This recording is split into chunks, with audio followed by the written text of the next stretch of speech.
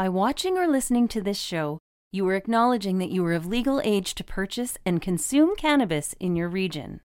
This production is for adults only. Very pleased to welcome to the program today the Associate General Counsel at Greenlane, Dan Shapiro, is joining us. Dan, thanks very much for being on the program. How are things? Of course. Thank you so much for having me. Things are great. Okay, let's start. I always start with one kind of similar question to every single guest who comes on the show because, you know, for most of us, we did something a little bit different before we got into the cannabis industry, particularly here in Canada where legalization is just over a couple of years old. But what did you do before you joined kind of the cannabis space with Greenlane? So I went to law school out of college. I'm an attorney. And in law school, I worked for a sports agency called Rock Nation Sports. It's Jay-Z's sports agency. And after law school, I decided to work in-house at a private equity firm. And I worked on a number of different companies within my broader company. And the specialized nature of what I did was really work with highly regulated spaces. So a lot of different financial companies, healthcare, aviation, sports entertainment as well, and realized that I ultimately wanted to move back into more of the sports and entertainment world and left to go work for another sports agency called CAA Sports. And I worked there for a year when I realized that cannabis was the future for me. It combined all of the things that I was interested in, whether it was working in highly regulated spaces, whether it was the intersection, which of course we'll talk about, with the entertainment and sports world. It touches into the food world. It's just so multidisciplinary that for me, having the opportunity to jump in at the time, which was about 2 years ago, and when I started wanting to make the move about 2.5 years ago, I thought the future was so bright that if I didn't jump in, I might miss the entry point. So I love that, you know, you saw kind of, you know, an opening and combining something that you're really passionate about. But I just want to quickly, you know, I worked in the sports media business for 22 plus years. I absolutely loved it. It was great. I got some great memories out of it. But you had the chance to work with two pretty high profile and pretty well-known agencies. I'd imagine as a sports fan yourself, you must have some really, really fun memories and you know, some great times from that, from your past career. Yeah, I'm a fanatical sports fan, and I don't use that term lightly. And to be able to work for those types of companies, to work for the agent who I worked for at Rock Nation, her name is Kim Miali.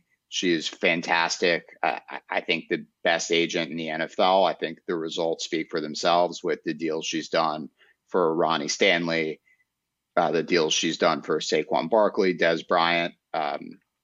And it was an amazing experience. And then to be able to go to CAA and see all of the different things that they were doing, from their merchant bank, Evolution Media Capital, that dealt with all of the media rights negotiations, that is really going to become, I think, the key storyline of the next 5 years of sports. You saw it recently with the NFL. It was really cool for me, and it was a dream come true. And I don't think I would have been able to live my life without having at least a couple of years experience doing something like that. Yeah, that's very cool.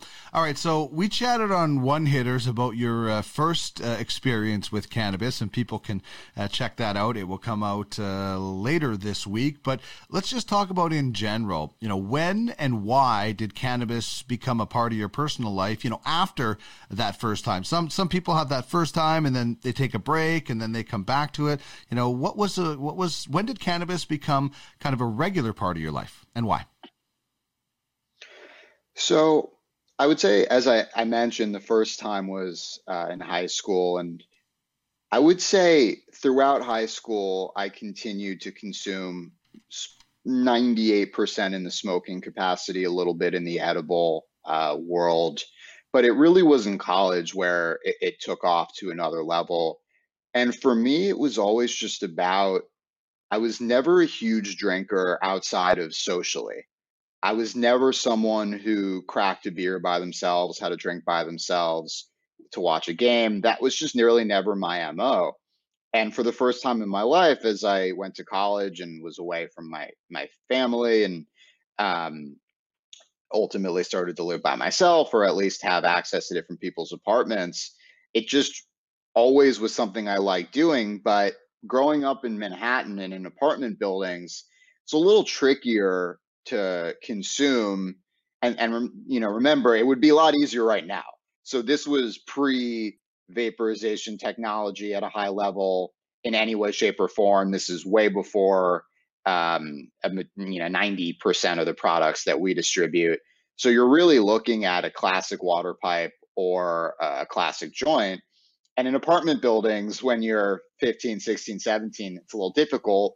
And walking around Manhattan was at the time still about 4 or 5 years before the police were told to let it ride a little bit, which culminated in the past month with a full, let it ride mantra post legalization. But it really just came down to the fact that I always responded really well to it. I had friends who had some bad reactions, or they didn't like being high because they were antisocial or it made them go to sleep. And for me, I kind of always felt like I knew what I was getting from it. It had the ability to simultaneously relax me, but I never felt bad the next day afterward. I could still be social. I'm very talkative, and sometimes I like to think that the extra sentence or two that I sometimes don't want to say, cannabis will help me not say.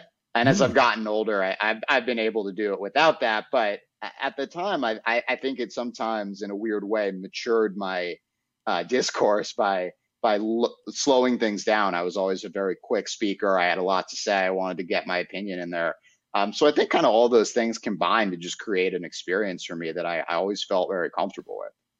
Yeah, and a lot of people said, like years ago, I grew up in the 90s is when I started using cannabis, and people would say, "Oh, I smoked and it just made me tired." Well, because we didn't really know anything about what we were getting. Like, here's the bag of weed, I'm going to go get high. Now we have so much more information about different cultivars and the different kind of intended experience, although we're all different, but we do have kind of a generalization and so much more information. And you mentioned your home state of New York has gotten on the legalization train. We kind of joked on this show that once New York saw New Jersey legalizing, they were like, we don't want to be left behind. We're going to do it. But what took so long in New York, do you think?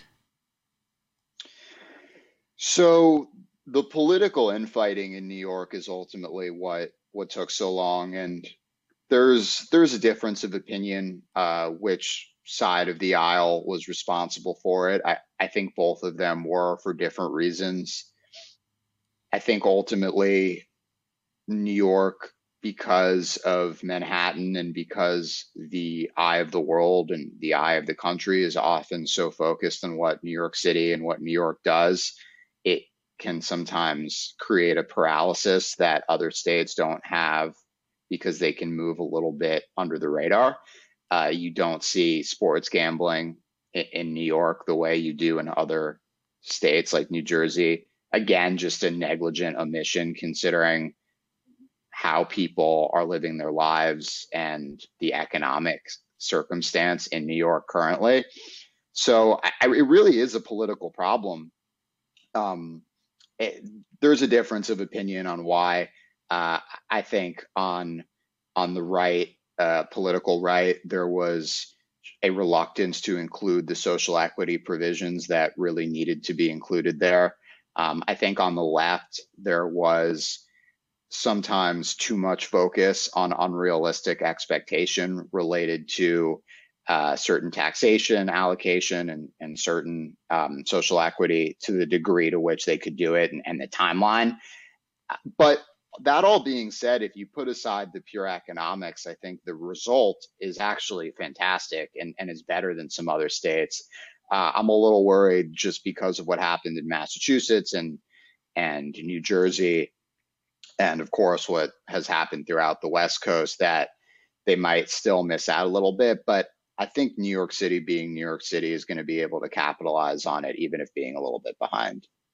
How about where you are right now in Florida? It's medical cannabis only, from what I understand, but it sounds like it's growing. I've talked to a few people in the past, and they said it's a pretty good cannabis scene. What do you think of it? It's a great cannabis scene, and when I first moved to Florida a few years ago, it was very early, and it still felt like you were in a illegal state, that the quality of what you were getting on the black market wasn't great. It was difficult to get a medical card unless you had certain conditions. And even if you had those conditions, the stigma still surrounded it regarding law enforcement, because Florida is ultimately in the South and has stricter drug laws than a lot of Northeastern and Western states. Some the medical scene is incredibly robust. I know so many people with medical cards. It is not particularly difficult to get. Some of the top dispensaries in the US are here, whether it's Trulieve, Curaleaf, one plant who I mentioned earlier, who I've thoroughly enjoyed their mix of flower product and cartridges as well. Move, as well as another dispensary, and everything I just mentioned is within 30 minutes of my house. So it's becoming a really big market. And I also think what can't be dismissed too, and my company is a good example of it, but there are a few others, that doing business in Florida right now and compared to a lot of other states is really advantageous to companies. And I think you're going to see, whether it's ancillary products like Greenlane, or multi-state operators, or cannabis-focused REITs, so real estate trusts, cannabis-focused investment vehicles, whether hedge fund, private equity, et cetera. I think you're going to see a lot of people come down to Florida who aren't even here yet. So I think it's just the beginning. And this is all before we get to adult use legalization, which I think people are optimistic can happen in 2022. My general philosophy of all states is I'll believe it when I see it, and I tack on a year or two beyond what anyone's best estimate is. And if I'm pleasantly surprised, that's great. So we'll see. On the flip side, as I mentioned, it's not legal for adult use yet. It did not pass the last time around.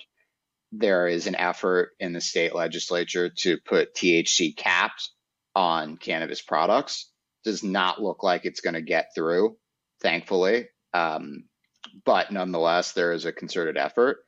And Florida's history on criminal justice, whether it's social equity aspect or just criminal justice in general related to drug and otherwise, is less than stellar. So it's not all positive, but I think it's moving in the right direction. Excellent. So the website, as we get into Greenlane now, www.gnln.com, and there we go. We're looking at some of the cool stuff that you have. So tell us about Greenlane. What is Greenlane, and particularly, what is your role with Greenlane? So Greenlane is a global ancillary products business. So we do a host of different things. We have a few different verticals. One in particular, and the core of our business is a distribution company for ancillary cannabis products. We are located and based in Boca. We have offices in the Netherlands, California, and in Toronto. And we distribute both B2C and B2B, a number of the products that you see on the screen. They include water pipes, packaging, vaporization technology, a variety of different vaporizer brands. We have a house brand called Higher Standards, which has 2 retail locations, one in Malibu and one in New York City. And you can see the logo down there is HS. Right next to it is another house brand of ours called Vibes, which is a rolling paper brand. And it's fascinating. It's a joint venture with the rapper Burner, who is the CEO and founder of Cookies, a major cannabis entrepreneur, huge icon in the space, amazing business partner. And all of the brands that you see on the screen, we either own, distribute, or have a partnership with. And it really touches everything from, as I mentioned, all the different types of vaporization products, the packaging that we'll sell to multi-state operators, our retail presence. And ultimately, we're really a house of brands. We're continuing to build our house brands, which is a higher margin internal brand versus distributing third party, but we also do have a robust distribution and e-com presence. A lot going on, that's for sure. And we scrolled through those the brands, and there is there's a lot, and a lot of them that certainly I recognize, and that I actually have the PAX Era up there, and there's a lot of cool. I have the Banana Bros around here somewhere for rolling joints, because I can't roll. I don't know what you're like. I can't roll. I just pack cones or use the Banana Bros and things like that. So I love that you guys work with not just within the U.S. as well. There's certainly some companies that Canadians will recognize, and so you guys aren't just based in the U.S. No, we're our main business is in the United States, but as I mentioned, we have an office in Canada, and we distribute all throughout Canada a number of our products. The only thing that we don't distribute in Canada is CBD for regulatory reasons, and we distribute throughout Europe. We distribute in Latin America as well.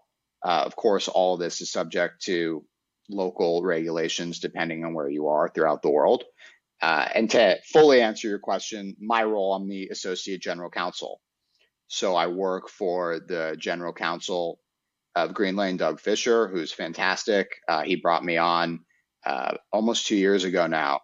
And I pretty much do a little bit of everything legal for the company. It's just the two of us and our amazing paralegal, Nicole. And we do everything from monitoring the state regulations on a host of our products, from our tobacco products to our hemp-derived CBD products to all of our ancillary cannabis products throughout the US, Canada, EU, and a few other areas depending on where we go. We do licensing endorsement deals for a number of products with entertainers, athletes, certain IP holders like Morley Natural, Keith Haring, Jonathan Adler, the fashion designer and homeware designer.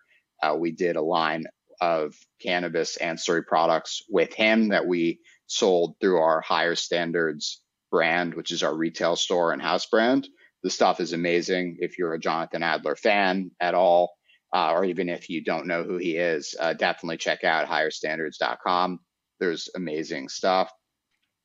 And then we do everything from website policies, day-to-day legal issues, employment stuff, any type of intellectual property, a lot of M&A work, managing outside counsel for the host of issues that a company of our size deals with, and really anything that can come up on a daily basis. Wow. And as we all know, especially during these times, a lot could just come up on a daily basis. But something that I was really excited to hear about when we first started chatting, I want to talk about now. So tell us what the cannabis division within the American Bar Association Forum on Entertainment and Sports Law Industry is. It sounds...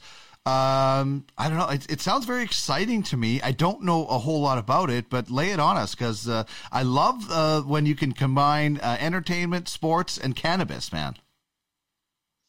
So the American Bar Association is the main trade association that oversees lawyers in the United States, and they set all different types of policy, from licensing to continuing legal education, and kind of dictates how you have to operate and behave as an attorney. So within the American Bar Association, there are a lot of different forums as subsets that people join as a a little bit more than a hobby, really is a professional trade association. And within those forums, there's leadership for them. So at the end of my first year of law school, I joined the Forum on Entertainment and Sports Law as their law student liaison. And I served in that role throughout law school. Upon graduating, I became the membership chair of the forum, so focused on increasing membership, reaching out to young lawyers, different law firms, law students, trying to get them to join the forum, talk about all of the content that we provide. We have an annual conference in Las Vegas where we have panels and lawyers can get continuing legal education credit, which is a requirement in the US for your bar membership within the state to stay as a licensed lawyer. And I served in that role until about, I guess, 4 or 5 months ago, when I was thinking to myself, well, there's no cannabis division at all within the ABA. And that's not limited to within the forum for entertainment and sports, but in general, there is none. There are a few smaller panels that existed. There was one small committee related to insurance related issues, but ultimately there was a huge void. So having worked at the time for a little over a year in cannabis and my background and passion for sports and entertainment and my role within the ABA, I went to the rest of our board and proposed that we need to get ahead of what's happening with cannabis. There is a lot to be discussed from a legal perspective at the intersection of sports and entertainment. I would love to move on from my role as membership chair and start this division. We can be the first division within the ABA. We can do something unique within our forum that's ours. And for me, selfishly, I get to create more content and pursue, from an intellectual perspective, something I'm passionate about. It's interesting when most people think when they hear the words cannabis and law, they just think jail time or something like that's the thing that pops into people's mind. Has being in cannabis law right now, is it like forging ahead through this brave new world, or has it always kind of been around, but maybe it's in the forefront now because Canada has legalized, Mexico is looking to. I think there's only 14 states that don't have some sort of medical or recreational legalization within the U.S. What is cannabis law like right now? So it's complete new world on a daily basis. Honestly, on a hourly basis. There are certain aspects. So similarly to my past in sports law, main thing with sports law, people always think sports law, you're the general manager of a hockey team or the general manager of a basketball team, or you're drafting a Nike endorsement deal. Mm-hmm. And those are subsets. But there's also sports-related mergers and acquisitions, sports-related employment law, sports-related insurance law. So similarly to that, cannabis is a business, and every business has a lot of different types of law within it. The difference with cannabis, though, from everything else is what you described. But in the US, which is a bit different than Canada, or not a bit, it's very different than Canada, it's federally illegal.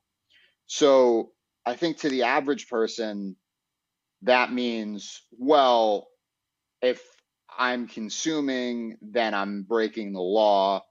And what are the criminal justice results that could come from that? But what that also means is anything related to banking, real estate, insurance are complicated. So any transaction that you're dealing with, it's just going to be a little bit more complicated. That doesn't even take into account the regulatory changes. That doesn't take into account, as you mentioned, interacting in Canada, which is a whole other host of legal issues, some of which are a lot more positive than the US, federally legal, some of which are a little more complicated with some of the provincial differences and some of the lack of alignment between them. And then you have the EU, where for the most part, it is not very cannabis friendly. It's not very hemp-derived CBD friendly. And in certain countries, not very tobacco product friendly either. So for me, balancing all of that is difficult from a legal perspective because it's not stationary. And I think the way that American lawyers are taught to operate is to make decisions based on precedent. And what that means is, how has it been done in the past? And are you comparing your facts to the situation there? To the extent they're similar and it's advantageous to you, you can decide that way. And to the extent it's different, you adopt slightly different opinion or result based on. Problem here is there's really not similar facts. The most comparable thing you could look at is the alcohol industry in the early 1900s. Tobacco is not remotely comparable in the United States. It's been a staple of the American economy for years. Everyone likes to compare consumer packaged good business to shoes or apparel or food, and there are similarities from a legal perspective and distribution and things like that. But for the most part, you're working within a fixed framework. The framework I'm working within changes every week. Okay, so having said that, because it is so fluid, how does that impact the athlete, the entertainer, involvement in the industry? You know, we know here in Canada there can be no celebrity endorsements. So Seth Rogen, who owns his own cannabis company, can't actually endorse his own cannabis company as Seth Rogen, the celebrity. I don't know if it's different for Seth Rogen, the actual person, but it is what it is. So how does that impact the entertainers, the athletes that do want to get involved in this? So I think entertainers and athletes, there's a distinction to be made. So I'll start with athletes, which is a little bit more tied to the illegal component. And with athletes in all of their contracts, whether it's their playing contract with the Rangers, the Yankees, the Jets, etc., a lot of times they'll have certain clauses, morality clauses within their agreements that can impact their guaranteed money. Historically, you would be very hesitant to deal with any type of daily fantasy sports, any type of alcohol, certainly not cannabis. Now you're starting to see athletes become a lot more comfortable working with a DraftKings, as the leagues themselves are, working with a FanDuel. The NFL, for example, has amended its rules related to NFL-sponsored beer companies, not wine or spirits. And there's language around what you can and can't do. You have to be 6 or more athletes. You can't technically be endorsing the product, but you can kind of be around the product. So with cannabis, all of that framework of kind of trying to prevent you from doing anything that's going to upset your contract is really the main deterrent for some of these athletes. That also is particularly true with the endorsement deals. So by no means an accurate comparison, but just in terms from a contractual perspective, Nike has suspended its agreement with Deshaun Watson, who is being accused of sexual assault.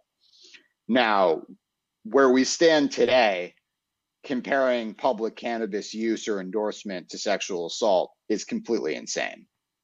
7 to 10 years ago, from a lot of these companies, while the degree to which you're doing something that's going to upset them, it's not comparable, of course.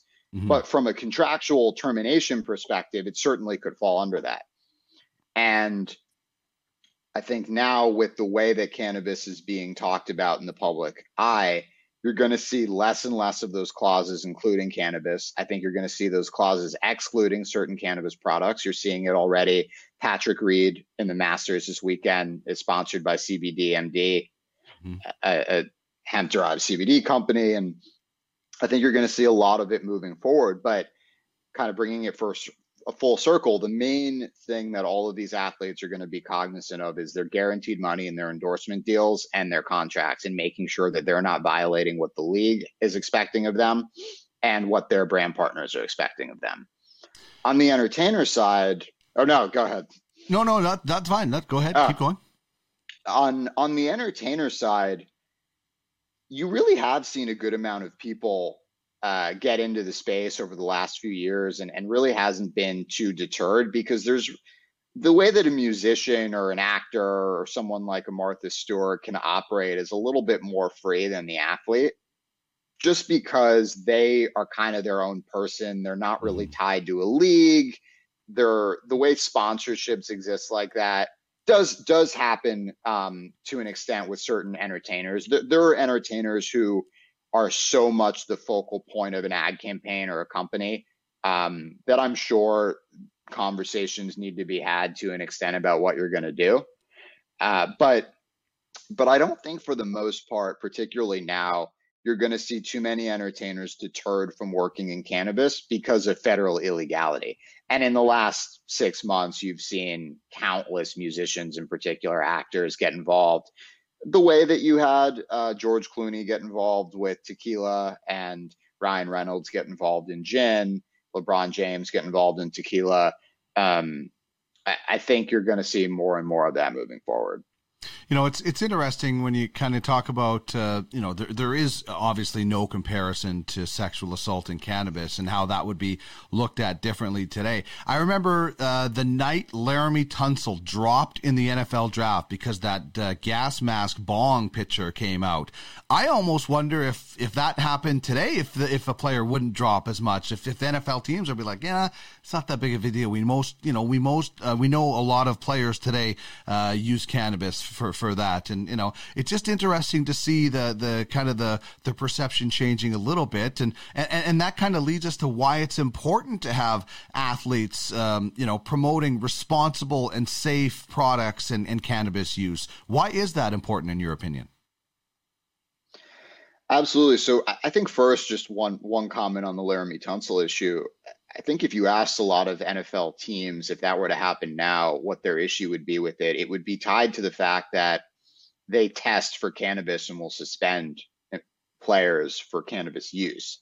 So from their perspective, I think it's less of an individual indictment on cannabis and more of, if I'm investing millions of dollars, I don't want to be worried that you're going to not be available because of your cannabis use. And we can talk about how ridiculous that is and my opinion on what the league should do. But in terms of why it's important for athletes, I think there's a few reasons. I think number one, removing the stigma around cannabis is massive. Athletes are the most physically gifted, accomplished people from a public facing perspective. So you do not have more physically fit, active people in the public spotlight than professional athletes. And historically, the stigma around cannabis is that you're lazy, you don't do anything, you don't achieve things, you're not hardworking, you're not motivated. So to me, there's no better person on the planet than a male or female professional athlete who gets behind the fact that they consume cannabis. I think the second part of the stigma is also around the medical aspect and ties a little bit into what I was alluding to with the NFL, where athletes from a pain management perspective consume cannabis. They have for decades, they will for decades, they do now, independent of testing. What I would love to see happen is organizations in these leagues and the leagues themselves adopt cannabis as an alternative to the opioids that these players have been forced to take. And I think that aspect too, through athletes, with the United States in particular dealing with such a severe opioid crisis, athletes can be at the forefront of saying, I have pain, I had a surgery, a back surgery, a knee surgery, like a lot of average Americans do. And that's ultimately the main catalyst for a lot of addiction in the United States, is some type of innocent surgery. And I can consume cannabis and it's going to help me. And I'm 6'4", 250 pounds. I tore my knee into 50 pieces, and I can consume cannabis and I don't need to take these pills. Mm-hmm. And if people can, and people, you're a huge sports fan, so you fully understand it. But to those who aren't, people really listen to athletes in a unique way. They're some of the few remaining people that are in your life on a very regular basis. No one really watches all the same shows anymore. Even the most popular TV shows, the numbers are, pale in comparison to 15 years ago. Most popular movies, not everyone watches it. But your sports teams within your city, within the country, I mean, those are the highest rated cable TV shows still. It is still a seminal water cooler moment, sports moments.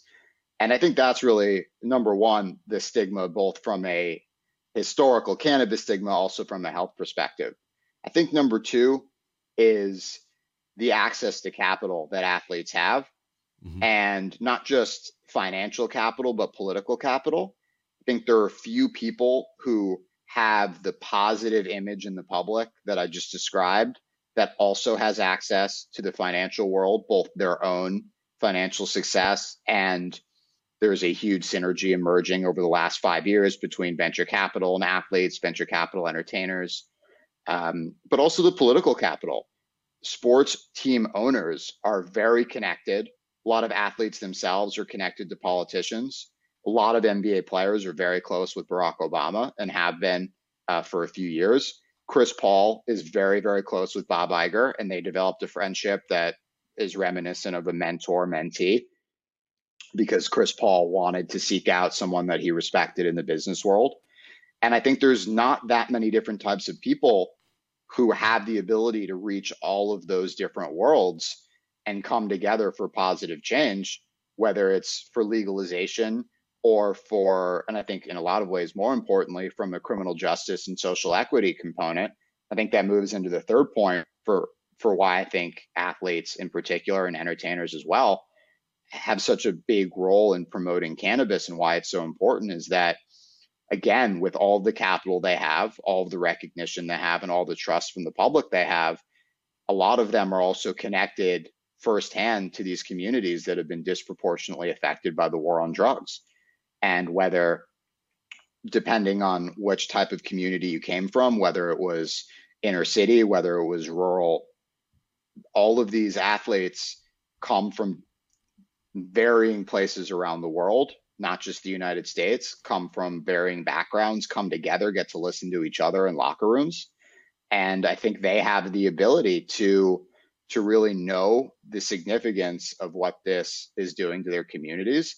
And I also think a positive thing too, and we're starting to see it a little bit, is these league owners, the team owners and the leagues themselves are also being forced by these players, because these players shouldn't be doing it alone, to strive for the social equity that we need too. You know, I wrote an article for the Ounce magazine, OkanaganZ.com. People can find it. And it was sports plus cannabis equals healthier athletes. And I really do, you know, there was a fictional story that started it off about an NHL player having a punishing night. And instead of grabbing a six-pack or a Mickey, he grabs a CBD muffin or a THC muffin on the plane. And I really can't wait to kind of see that scenario unfold at some point. And I know the NBA stopped testing for cannabis in the bubble, and I believe they did it again for the regular season. Is there one of the big four, NHL, NFL, Major League Baseball, or the NBA, that you think embraces the plant as a possible replacement for opiates first? The NBA will absolutely be first on all things cannabis. We've seen it already. I think Adam Silver is the most forward-thinking commissioner of the four major leagues. I think the players have demonstrated a want in a way that I think ultimately the commissioner's office, the team owners, will respect. And I also think it's just a more progressive league. And when I say progressive, I mean it in the American political sense.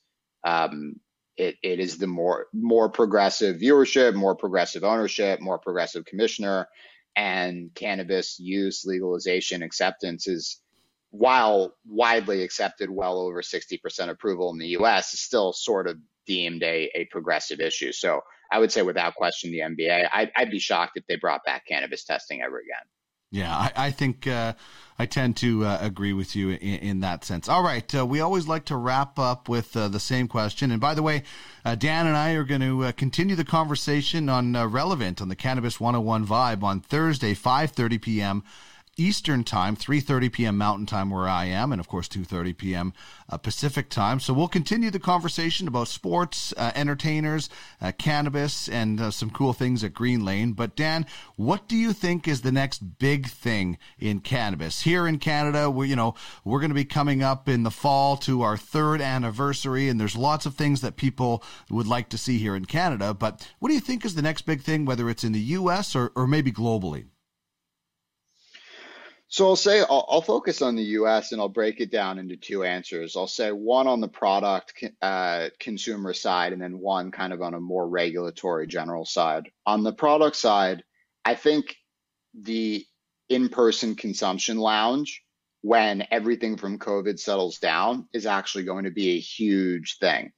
I think it's tough to look at it through the lens of the last 14, 15 months for all obvious reasons. But I think you're going to see a different type of young adult in general, who is not going to want to necessarily go back to some of the classic bar behavior, whether it's sports bar, whether it's just classic alcohol, friends, meeting a significant other bar. And I think you're going to see these quasi consumption lounges, restaurant cannabis lounges, movie theater lounges. I think all of these classic bars, restaurants, things of that nature are going to look to differentiate. I think that's going to be big. I think on the regulatory front, I think the criminal justice component is really going to take a huge next step. I think you're seeing it with New York. They made such a concerted effort. I think you're going to see it wipe through the entire country. I think, unfortunately, and very sadly, there was another shooting in the United States of an unarmed young African American male. And I think one way that we've seen, which is insufficient, but one way that we've seen that unites everyone around criminal justice and police reform is ending the war on drugs. Mm-hmm. And while I don't want things like that to be the reason that it happens, I think it's one thing that can bring everyone together around criminal justice reform. And I think it's hopefully over the next year going to take a big step forward. Yeah, hopefully that, and I've said kind of legalization in Canada is great because I can go to the store and get a joint, come home. Nobody's calling the cops on me. 2 of the big things, and I used to only think about one of them until recently, but 2 of the big things that are going to be the biggest benefactor in legalization is the research that is being done and the criminal justice reform. People that had their lives destroyed because they were smoking a joint. Hopefully we'll get some of that back. And for the future, people won't have to go through the same thing. And so those are the 2 things I think that ultimately are going to be the biggest thing is the more we know about the plant, the more benefits we can get from it and giving people hopefully some of their lives back because of, unjust criminal laws around the plant. Yeah, the United States, the best research institutions in the United States, some of the best universities in the world can't do research on the plant because it's federally illegal. And it is the equivalent of them doing research on heroin next to their chemistry lab. And it is such a loss for humanity at large when you see what's coming out of places like Israel from a research and development perspective, what we can do. And I'm hopeful we get there.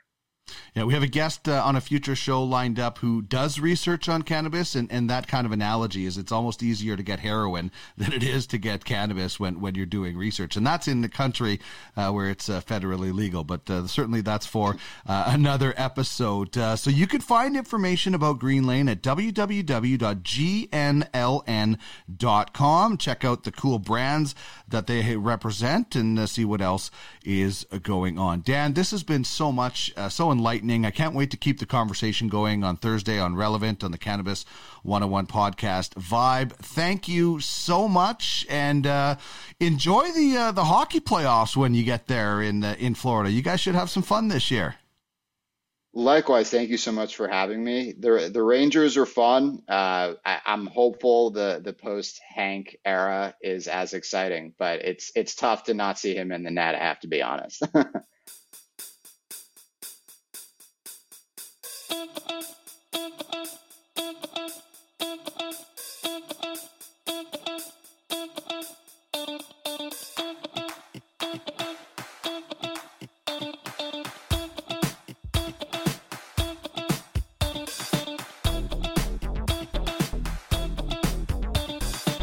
Check us out and follow us on social media at The Cannabis 101 on Twitter, at The Cannabis 101 Podcast on Instagram, and at The Canna 101 Podcast on Facebook.